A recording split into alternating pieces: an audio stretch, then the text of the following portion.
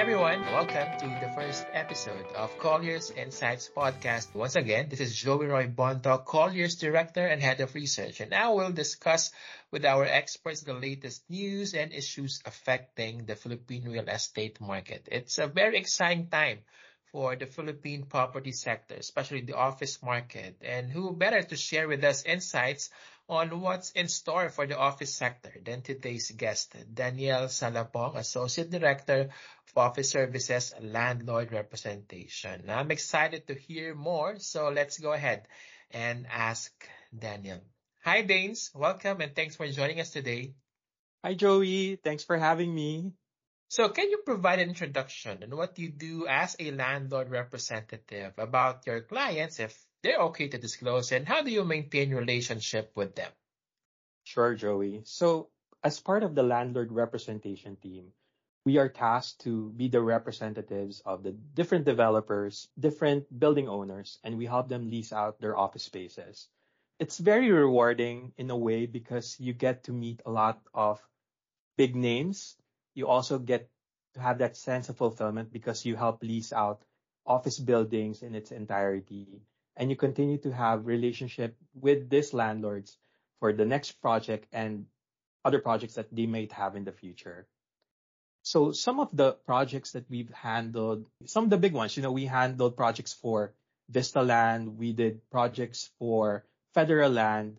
We also concentrate also on different boutique developers. So we have Corson Realty, we also have Pioneer Insurance. So these are some of the developers that we currently have in our portfolio that we're helping in terms of leasing out their office spaces.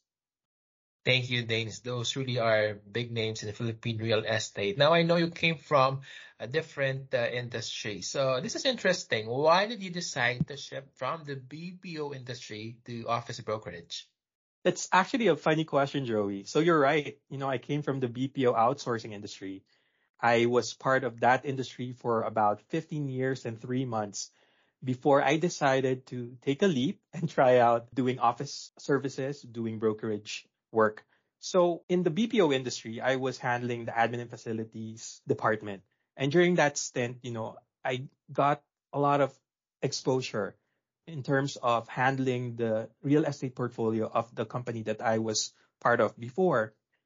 We were going on inspections, we were doing site selection. So it became just natural to gravitate towards real estate.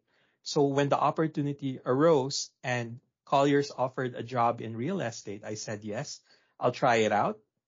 It was very frightening in the beginning because, it's a sales job and there were quotas.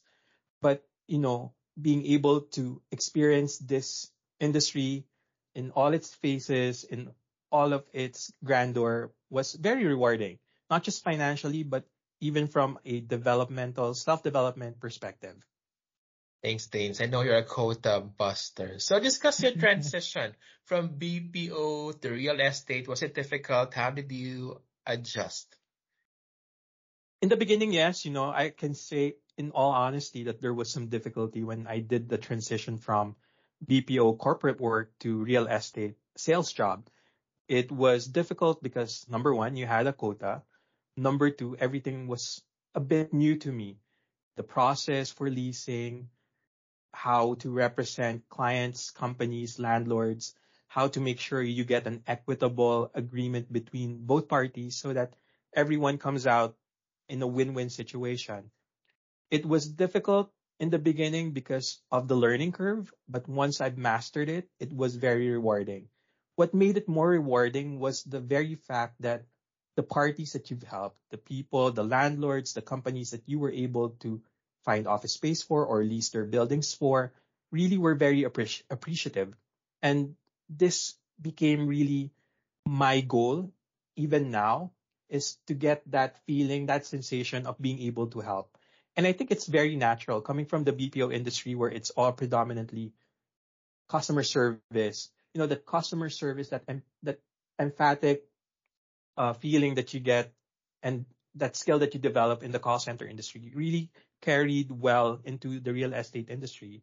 Being able to feel the needs of your landlords, feel the requirements of your company or your tenants and being able to make that deal happen, that wherein they're both happy and they're both appreciative of what happened, it's very fulfilling. Great. So indeed, being a landlord representative is both a rewarding, a demanding job. Now, share with us the lessons you learned from being a landlord representative and how you applied these lessons to be an effective one. I think one of the main lessons that you will learn when you're doing landlord representation is you need to know when to really give a little, take a little, sacrifice, really being transparent in all of the transactions. And what I mean by this is when you're transparent in all the transactions, you tell your landlord what the other party really wants and you don't sugarcoat it so that there are no surprises. And also in the negotiation, what you do is you also tell the potential tenants the pain points of the landlords, what the landlords are really asking for, so that they can understand as well where they can meet halfway.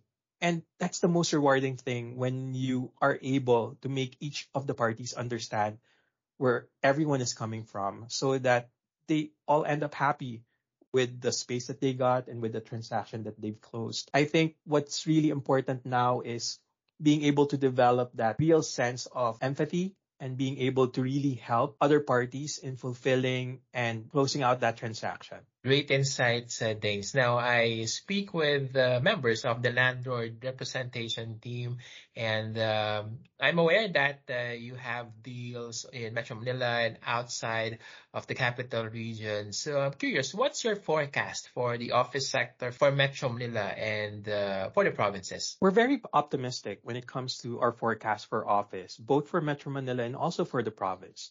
But what we think what's going to happen is that we'll see more demand for provincial sites coming from different companies, not just call centers, not just from outsourcing companies. Right now, we're seeing renewed transactions and uptake in transaction in Metro Manila and even in the provinces. We're seeing more inquiries for our properties in Metro Manila and in the provinces.